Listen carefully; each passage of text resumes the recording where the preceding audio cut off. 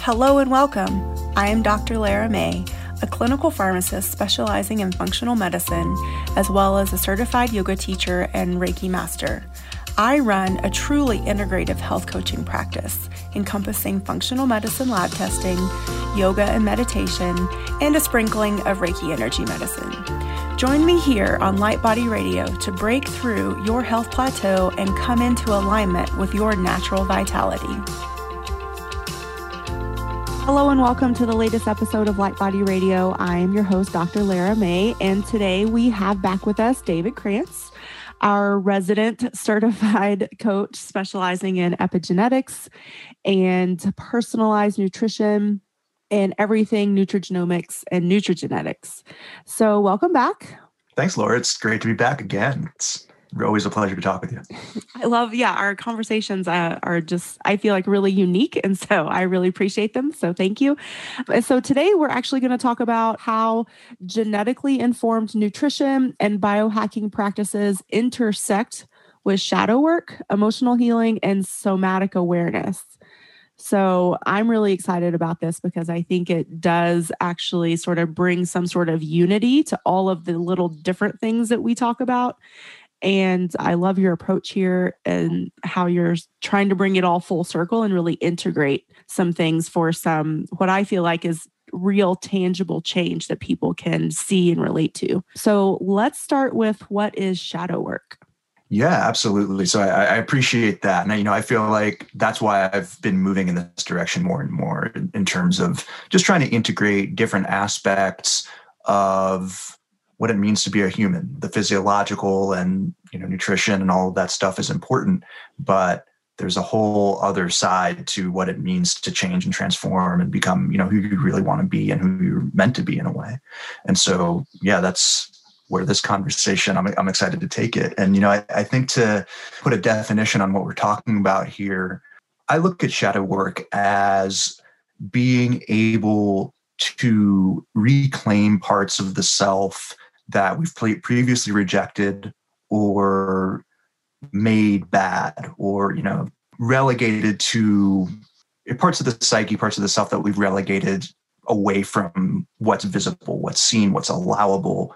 And there's a lot of reasons for why that happens, and we can get into that, but it allows you to be a more whole person in terms of being able to accept and embrace all of who you are. And I think that's a deep part of, the healing process and the process of growing and really becoming the totality of, yourself. And those are big concepts. And I know it's kind of a big thing to start out with, but we'll dive in a little bit further what is there. That? What is the totality of myself? Yeah. For sure. And in 2020, before the pandemic, I picked a word of the year, flow. And I didn't realize how poignant that was going to be or challenging that was going to be for that year. And so this year I chose the word awareness for 2021. And so I think this aspect and concept of shadow work really accentuates that, because I think one of the biggest steps, and you touched on a little bit, is just the awareness that we have a shadow. And especially in the self-help world and maybe even the holistic healing world, we talk about a lot of manifestation things and focus on the positive, and all that is good, but that can only take you so far. And this is part of the work that I've been doing on a personal level as well, is like, okay, I get the law of attraction. I get that. But then there's still these other things that are like sort of tugging on you in the other direction. And also too, from the energetic perspective of we're energetic beings on this earth that is an earth of polarity, meaning good, bad, light, dark, opposites. And so I think shadow work has to be an integral part of that. You can't just literally be in rainbows and sunshine all the time on planet Earth. And so I feel, like the shadow, we have to say, okay, what is that? What is that part of myself that I have sort of decided to stop looking at and even acknowledge? And from what I was reading too, which I think is really important to point out, is that sometimes that's even positive aspects of ourselves or like really positive traits that either someone has told us are not good, or in some way, shape, or form, we had an experience that made us or encouraged us to choose something different instead of acknowledging that. So, can you talk about that a little bit, about how even the shadow work can bring light to the good parts of ourselves that we've decided to deny?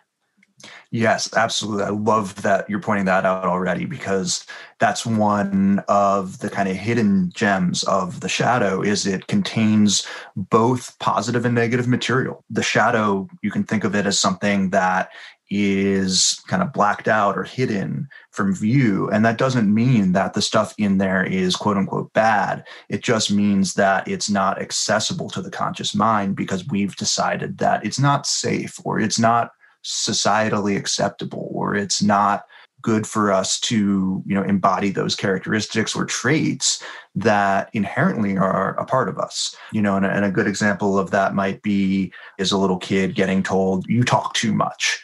And then saying, oh, it's bad when I talk too much, but maybe you actually have a real gift for language and articulating things, and rediscovering that part of yourself might actually unlock aspects that of yourself you were previously unaware of and had sort of put away because that was the messaging you got. And I think the other thing to kind of address here too is the subjective notion of good and bad. That's a very relative kind of thing. And we oftentimes, what we perceive as bad or shameful, it is really just kind of an opinion that doesn't carry weight when you shine the light at it. And you see oftentimes that it's something that it only has power because you're giving it power by keeping it in the dark, right? And it's like one of those things where often giving it meaning, right? And maybe another thing to mention here too is that when we're talking about the psyche, we're talking about both this on an individual level and also on a collective human level. And each of our individual psyches makes up the sum total of the collective psyche. And so there's not just individual shadows, our own personal material we're dealing with. There's also cultural shadows, ancestral shadows. And we live those stories out through our personal shadows. But, I think a deep aspect of healing as a species, right? If we zoom out a little bit and just look at this on the global level, like the individual healing work contributes to the larger whole. And a lot of what we're dealing with right now as a species and culture is the collective shadow of our ancestors that is being transmitted through culture. If you look at things like sexism and racism and genocide, violence, all of these things, these kind of whispers of the past in a way that continue repeating themselves in our heads, kind of unconsciously, undoing that within ourselves is contributing to a much larger frame of how we relate to, the shadow and that. And that being said, I want to touch back just for a second in terms of what you were saying about, maybe personal growth culture or kind of love and light culture, just around like only focusing on the positive, only the kind of inverted messaging of whatever you focus on, you're going to get.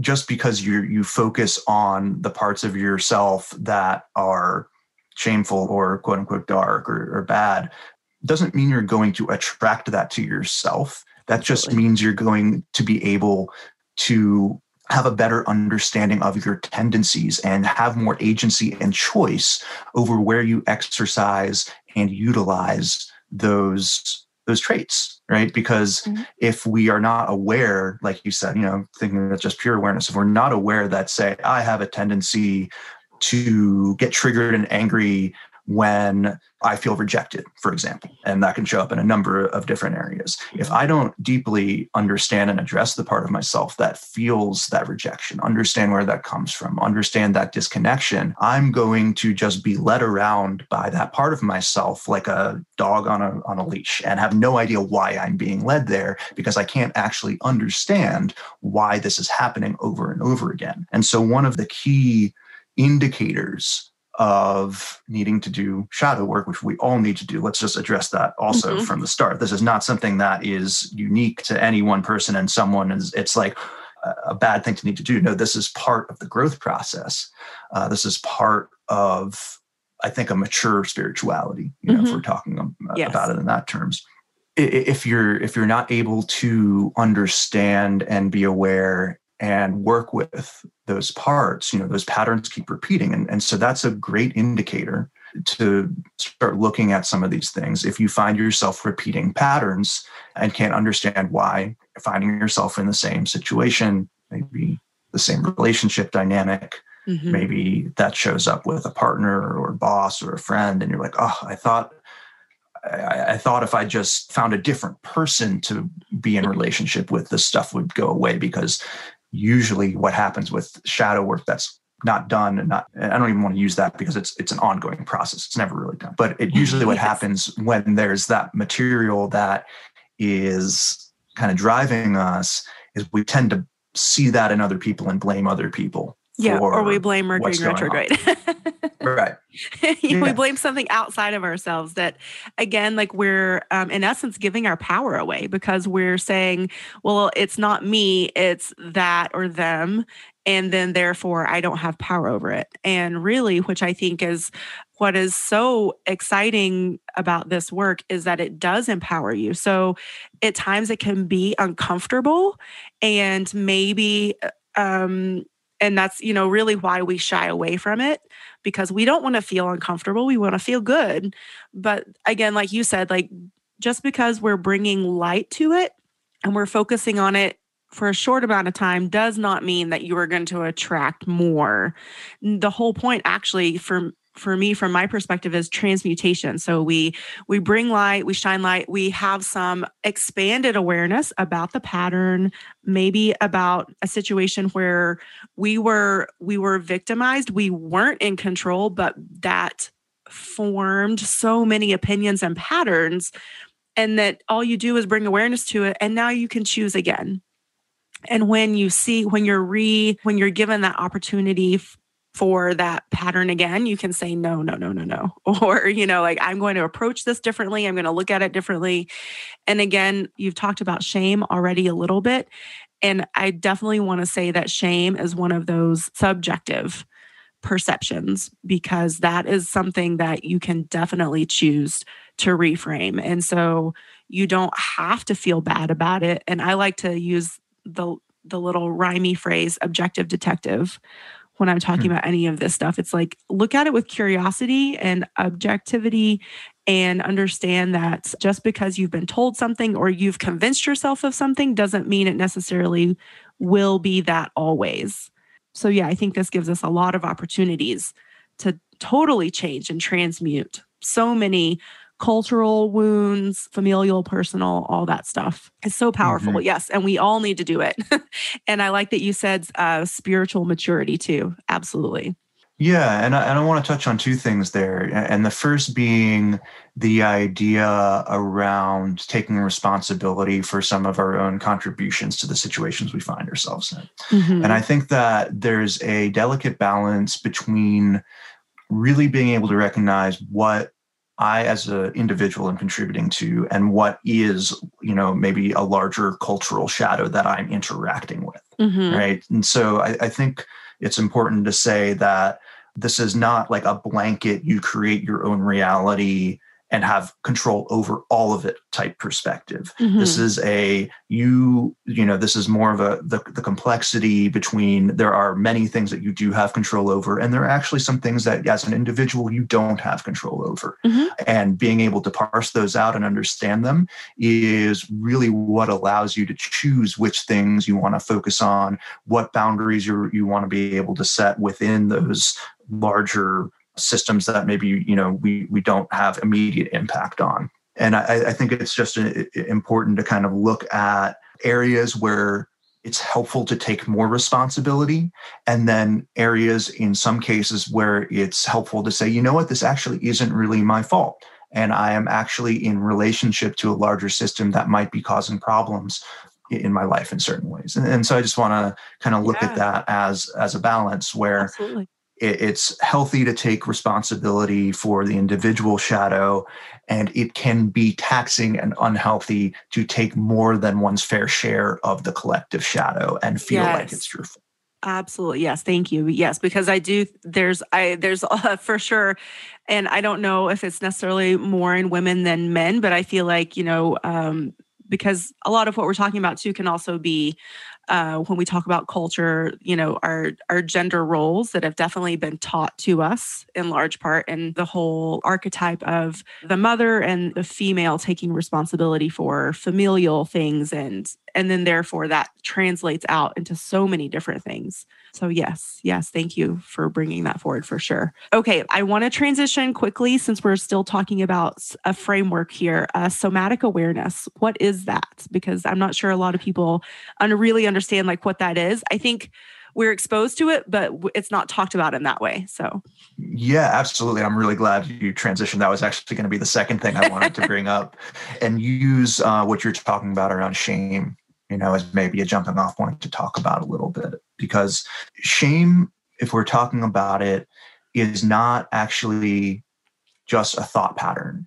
It's an affective pattern, meaning it's affect. It's held in the body. It's actually something that when you feel shame, and there's good research behind this, you actually change your posture, you change certain hormone signaling in the body, you change, there's a whole cascade of physiological things that go with the emotion feeling of shame.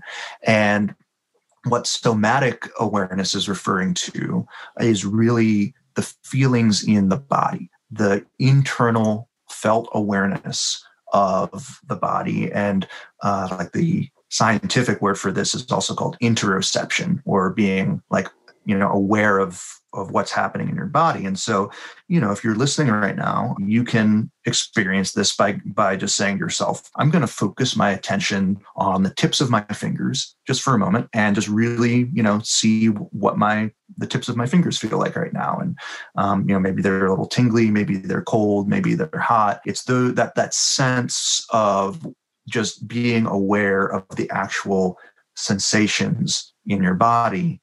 That's a type of somatic awareness.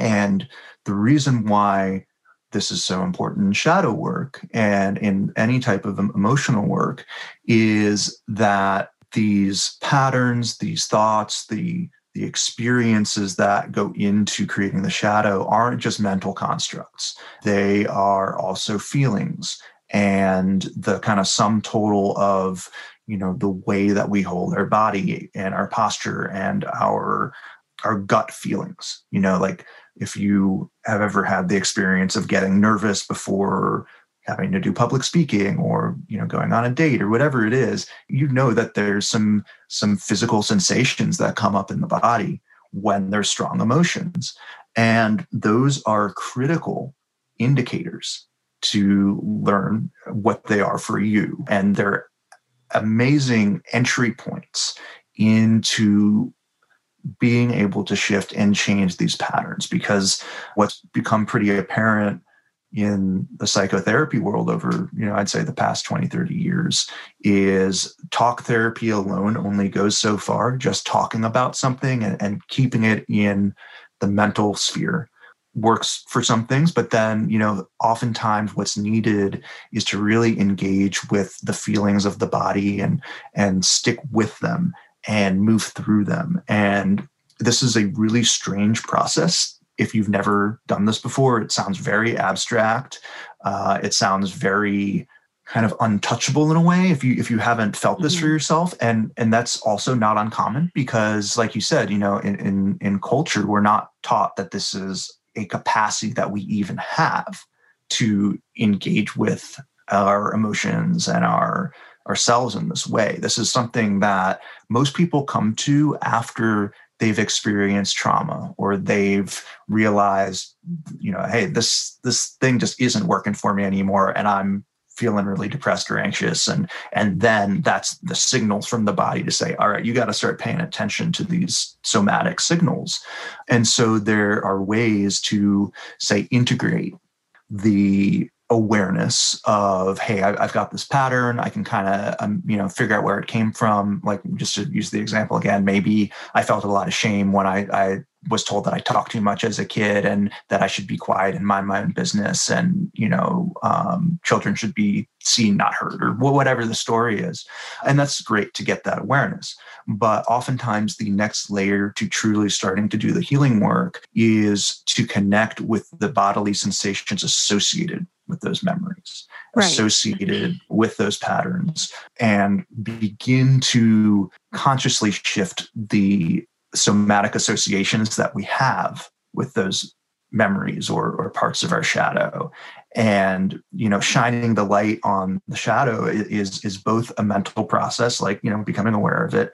And then a lot of the times what tends to stabilize it is really living it and embodying it in the body in a way that gives it permission to breathe or exist. All of a sudden it's like you're constantly told not to do something, not to do something, not to do something. And then you're like, oh yeah, maybe you can do it. You're like, really? Maybe I don't know. There's a hesitancy, Mm-hmm. And so there's a stabilization process that somatic work really tends to be helpful for, especially when there's trauma, especially when there's heightened nervous system activation that prevents us from accessing things that don't feel safe or don't feel like it's okay. Yeah, I think so many of us are taught as children to dissociate with our feelings, get a tough skin, or don't show them how you feel, don't show them that they hurt your feelings, or I guess kind of a self-protection mechanism, even though I think ultimately it does more harm than good in the long run, in terms of, again, just the unification with being in our bodies, because ultimately what it teaches us to do is ignore what our body is telling us. And our body is constantly communicating with us in terms of, like you said, oh, your stomach is nervous before public speaking, or maybe even if it's that, like when your hair stands up on the back of your neck, if you're, in a possibly dangerous situation. So there are some signals that we really should pay attention to and then act on.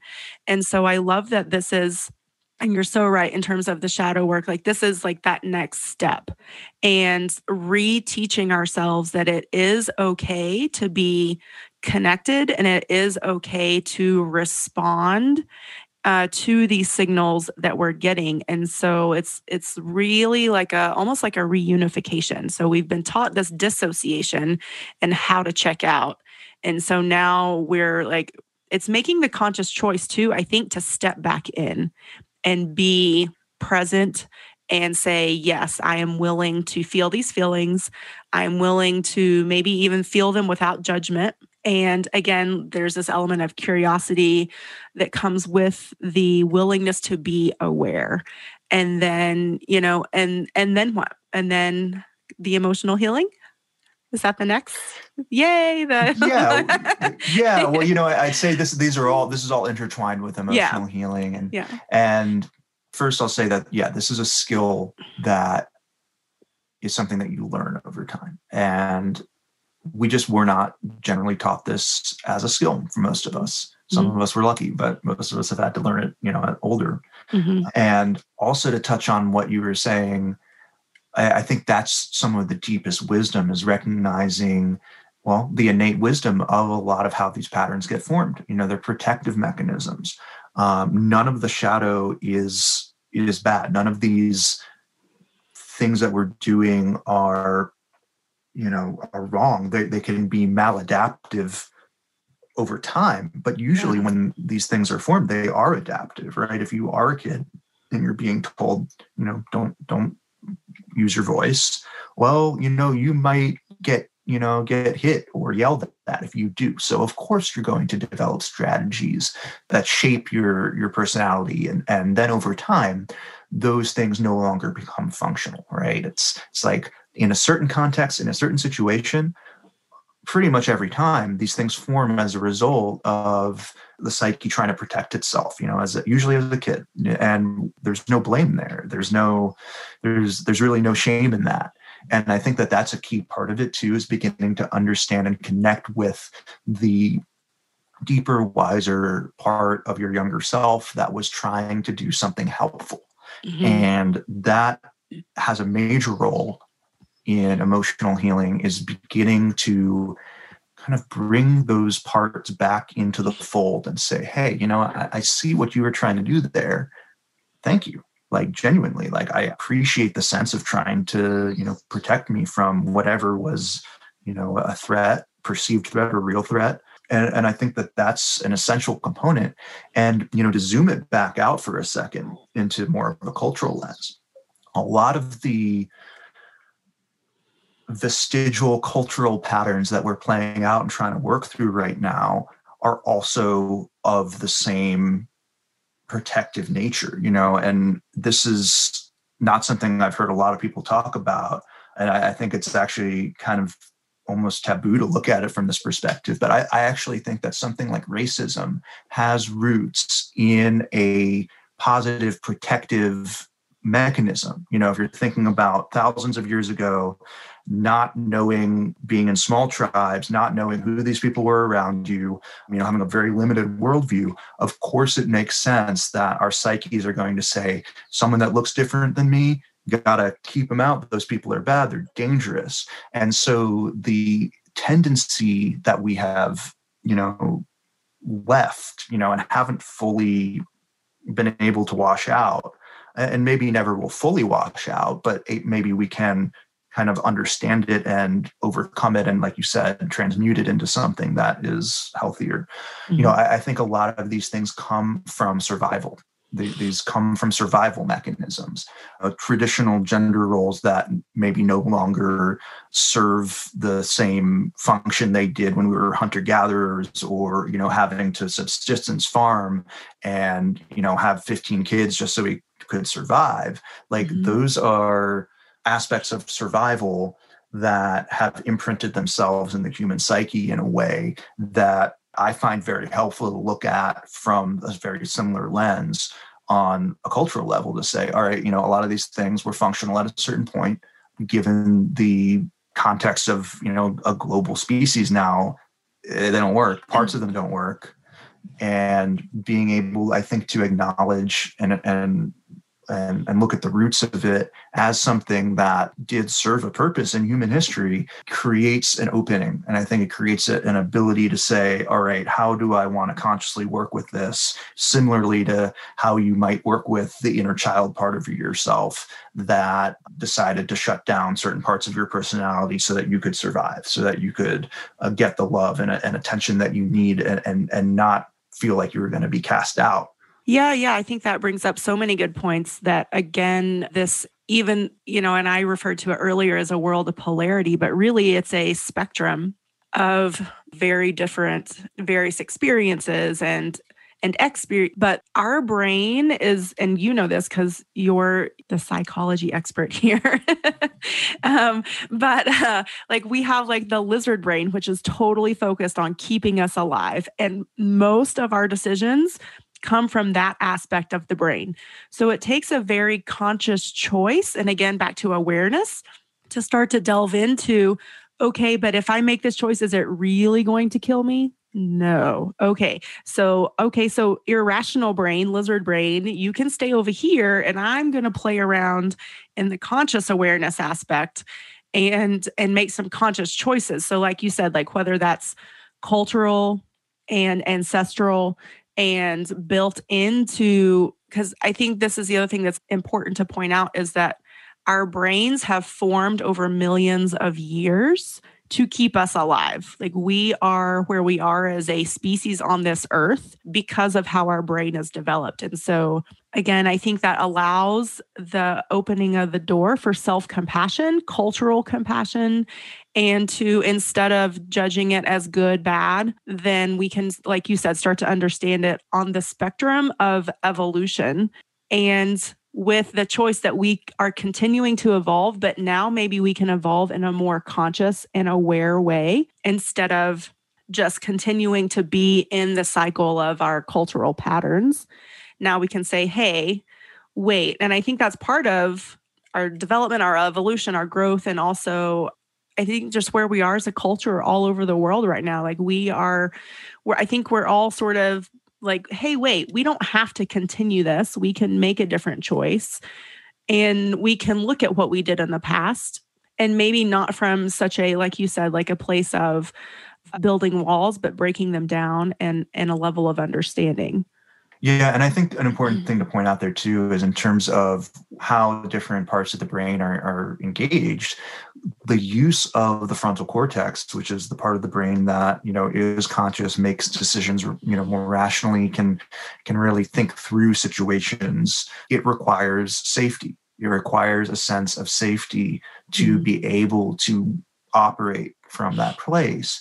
And when we're not feeling safe, we're going to be, generally more operating from the midbrain and more reptilian parts of the brain that are more survival oriented. Mm-hmm. And so when we're talking about this, feeling safety is a core component, a underlying component of any of this work. Right? Oh yeah, if you're still, that up. Yeah. Yeah, and if you're wondering where your next meal is going to come from, it's pretty much impossible to kind of work with this thing, and so or work in this kind of way, and so we're talking about. And this is also, I'll say, a personal criticism of personal growth culture and things like that I have, is that if we really want to evolve as a species, it's not just about doing our own personal work in terms of deepening our meditation practice or doing shadow work like this. It's helping other people develop and obtain the necessary conditions to start to do that work too. Right. If there's people that are starving and don't have homes and don't have a stable place to live, like, we're just kind of spinning our wheels as a culture if we're only thinking about, what we can do ourselves. Mm-hmm. And so, again, I think that's part of kind of what a mature spirituality looks like. And this is something that I'm, just opening up into myself. So we'll say I'm not standing on a soapbox or saying, anything like I'm better than or anything like that. I'm recognizing this is an issue that I have, that I'm working through, of being able to simultaneously do my own personal work, but then say, all right, how can we empower and enable people who don't have the resources even think about this stuff to get to a place where this is even possible? So, I think that when we're talking about, again, kind of that interrelationship between individual and collective shadow, there are certain stages or sequences that sort of have to be addressed. Like, okay, once I get to the point where I'm capable of acknowledging my own personal wounds and my own, limitations and things that, I'm healing within myself, what's going to do more good for me to maybe make the next 1 or 2% tweaks to my own psyche, or give someone the opportunity to start to make that first 50% jump into their own healing process. And I think that if we, really look at it on a larger timeline, it's to some degree more about, kind of lifting everyone up at once rather than trying to only do the things for ourselves. And absolutely. Like I said, that's, kind of part of my opening to that awareness recently and kind of questioning what my role is in that. So I think taking responsibility for our role as part of the ecosystem of this planet.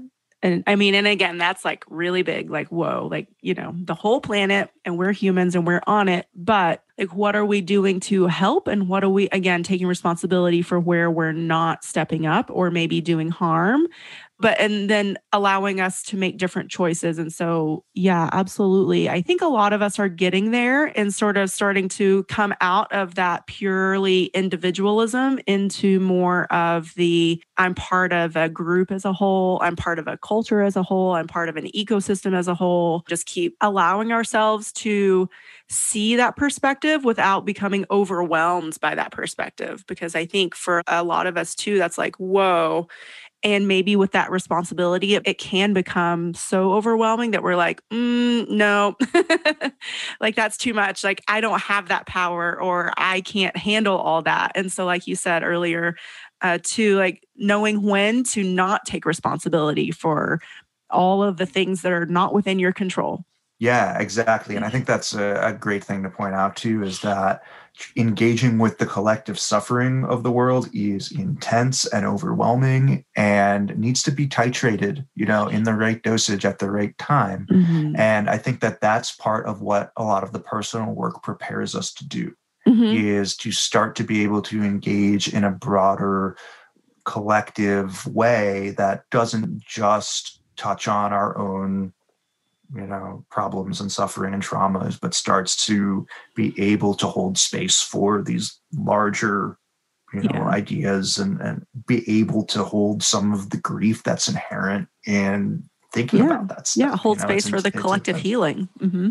Yeah, right. And healing comes often through grief, often comes through the being able to sit through that stuff and really feel it. It's like if you have a loved one die, it's like you have to go through the process of really feeling the emotions through it, where you get stuck. And it's very similar to this type of work when you apply it to a larger scale. And I was listening to, and I think this is starting to just seep into the collective here. I was listening to a podcast with Jamie Wheal. I don't know if you're familiar with any of his work, but he's part of a project called the Flow Genome Project, and like big biohacker celebrity kind of guy. Mm-hmm. And I heard him on a podcast that just came out a couple of weeks ago, and they were like, like the individual biohacking thing is so 2015. Like it's about, we need to figure out how to move from this individual personal optimization to a larger meaning making like ability with a larger frame in mind.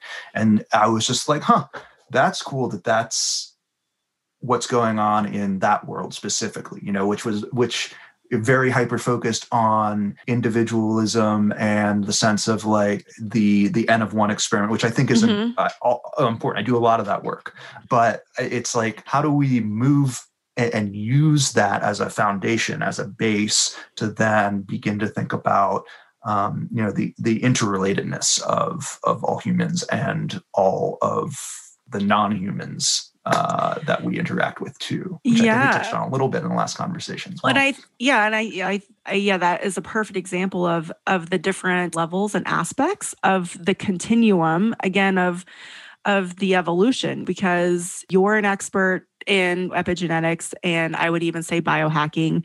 And I would say I am like informed, but not an expert. And then you have those other, what you call like the biohacking celebrities that are the uber experts, and then that they're so in tune with their N of one and their own biohacking that now they're like, okay, but now we need to think bigger, which is true. To me, though, right now, I think personally is that we are still like where you and I are in terms of like getting the word out and educating and opening the eyes and even like helping distribute some resources. And so I want to bring the conversation to this, to the ebook that you sent me that really outlines your approach to sort of bringing this all together for real, tangible change in people's lives, which I think will take them to that next level. So can you tell us a little bit about that and really how it like brings in like the epigenetic aspect? Yeah, absolutely. So I put together a short ebook, maybe it's about 30 pages or so, 30, 40 pages, that I call Alchemical Wellness Catalyst. And it's really just a little bit of a field guide to the unconscious and to the shadow parts of self, and has some ideas about how to start thinking about that, how to start engaging with it, and has some exercises to do, has some ways of planning wellness goals with that in mind. So like you said, trying to kind of bridge the wellness daily habits and rituals with a sense of how it relates to our sense of self and what it means to be committed to a routine and regimen, and what are the blocks to that? Because a lot of times when we feel stuck, when we feel like we want to do something, but we just kind of keep circling around it and can't quite do it, we want to eat a certain way, and then we, grab the Twinkie, we're like, oh, damn it, I did it again. That's some great shadow material to work with. And so starting to identify that, work with it, somatic awareness exercises in there, that was kind of my hopeful gift in a way when I was thinking like, all right, how can I how can I, just transmit some of this information in a way that might be helpful to people in a broader way? Yeah. So I think a good example would be, I feel like intermittent fasting is still a hot topic, and for a very good reason, because it has some great effects and it can really transform people's health in a great way. But maybe a good example would be, okay, so maybe someone has struggled with eating disorders. They're wanting to get healthy. They've heard about this intermittent fasting thing. They try it, but then it triggers that shadow aspect of, oh my God, I'm starving, or, oh my God, I'm never going to get food again. Like whatever these, again, like lizard brain thoughts are that are deeply rooted. And so maybe can you like take us through how maybe all this would like come together in an aspect like that? I think helping people discern whether or not a health trend is right for them by, again, tuning into their body and just saying, is this right for me right now? Or do I have some other work to do before I can really explore this thing over here? Yeah, for sure. And I'll say I'm not an expert on eating disorders, so take that just as a caveat with that example. I was just using that as an example of a challenge. Yeah. Right. Yeah. Yes. But I think that's a good idea, a good point to say like, all right, if there is something that is bringing up a challenge to kind of a core sense of self around like, I'm not feeling good enough, I don't feel skinny enough or pretty enough, and that is something that is overwhelming, that's something that's an overwhelming feeling or sensation. It's a great indicator that there's healing that can be done. And in some cases, I'd use that as more of an extreme example where maybe you actually want to work with someone to do that work. Mm-hmm. And then, there's also maybe less extreme examples where you can start to do some of that work yourself in a safer way. And that's really more what the guide that I put together is for, is to kind of like start to gently nudge at the parts of self that, might keep us stuck. And I think I use this example in the guide itself of like, I'm historically a pretty messy person. Like I will let my space kind of, clutter up, but I know that I work better and I feel better when I have a neat, tidy, organized space. Mm-hmm. And one of the exercises in the guide is to kind of list out what are the fears related to doing that action. Like, what am I afraid of if I clean my desk? And, one of the things that I identified was like, oh, I would be forced to kind of live up to a higher level of my own potential that I don't know if I really want to, experience. And actually in the guide, you can see there's a list of like 10 fears that would come with that. Mm-hmm. And so part of that process is sort of saying like, yeah, this is a thing I think I want, but maybe there's a part of me that really fears the growth or fears what it would mean to change part of the way I perceive myself or my identity, or maybe I'm afraid someone will make fun of me for being clean and tidy because that's something I would do to people in school. Mm-hmm. I was the cool, messy kid who didn't turn in his homework and, the kids that like took all their notes neat, like they were goody two-shoe kids, right? Mm-hmm. So I've like have identified that that's something that I've inverted and turned against myself, which is a limiting factor, right? Exactly. And so it's like starting to parse out those dynamics of judgment and fear. And again, looking at it as not something bad, but something functional, like doing that got my needs met to feel cool and feel, like I was different and unique, and it served a purpose. But left unchecked, that has in certain ways become, problematic, that I am more disorganized than I'd like to be sometimes. So that's just a short example from, kind of a light example from my mind. Sorry, I took it so deep and so heavy. But no, I love that you've brought it to this place so we can start to wrap it up too, is that this whole process, I think, creates the container for us to look at maybe a place where we'd like to change. So maybe it's like how tidy you keep your space, or to a bigger, like how you approach your food. But it allows you and you take the person through this process of, okay, let's get all my fears out on paper and really look at them and get specific and give them words and labels so they're not as abstract, because I think one of our biggest challenges is just the abstract fear. that we don't really give a name to. And then it just like hangs out and sort of like follows us around and prevents us from moving forward. And then we can look at it and say, again, like, oh, is this something that's true? Is this something that's not true? Is this something that I can reframe? And then what does that look like? And how can I, again, like tune in with my body with that somatic awareness? And then epigenetically, I am less stressed. So my body has less inflammation. I can show up feeling good in a healthier way. And I don't even have to think about all the like little things that are, all the chemical reactions that are happening in my body. But because I'm doing this work, it is innately helping me be healthier and in a better state of mind. Yes, absolutely. And that's a perfect tie-in back to the epigenetic picture, around what Dr. Mario Martinez calls biocognition. This idea that, it's our experience is kind of the sum total of our thoughts, our feelings, neurotransmitters, hormones, posture, all of these things create this complex, almost like a sphere of, how all these things kind of plug in and relate to each other. And you can influence it from any one of those inputs, right? You can influence your biochemistry through your thoughts or your feelings. You can influence your thoughts or your feelings through changing your biochemistry, with supplements or drugs or whatever, or breath work. What choose your weapon. And I think that's why I still love the biohacking ethos of, you use all the tools at your disposal to be able to start to shift and take control over your biology. But it's like, the biohacking ethos tends to stop at the biology aspect of it. Whereas I think it's really about kind of looking at these more holistic kind of layers of thoughts, feelings, emotions, relationships, expanding out to a species-wide level. And, if we're talking about, again, healing, what does that mean on both an individual level? You can look at that from an epigenetic perspective. But then, of course, also, like we talked about the last show, on a multi-generational, species-wide level.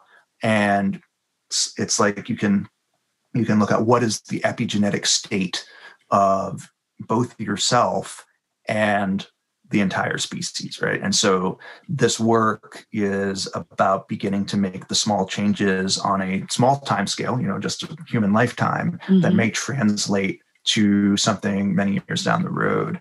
And yeah, like you said, it being able to start to name, what you actually are feeling, where it shows up in your body, starts to create literacy, language for it, rather than it being something that's nebulous and, we're not actually able to work with. It's like, maybe some of your listeners have had the experience of feeling like they kind of know there's something wrong with their body, but not having a name for it, and then maybe getting some blood work done and going, oh, well, that makes so much sense. Now I have a name for it. I kind of know what to do.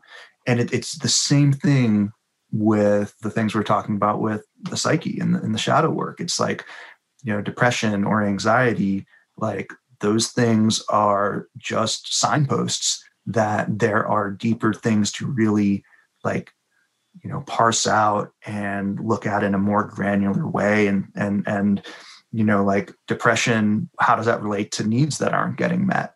Or how does that relate to values that you're not living in alignment with? And being able to really specifically go in and name those and then make changes to come into more alignment with those things, is the path to healing and changing these larger epigenetic kind of structures and states.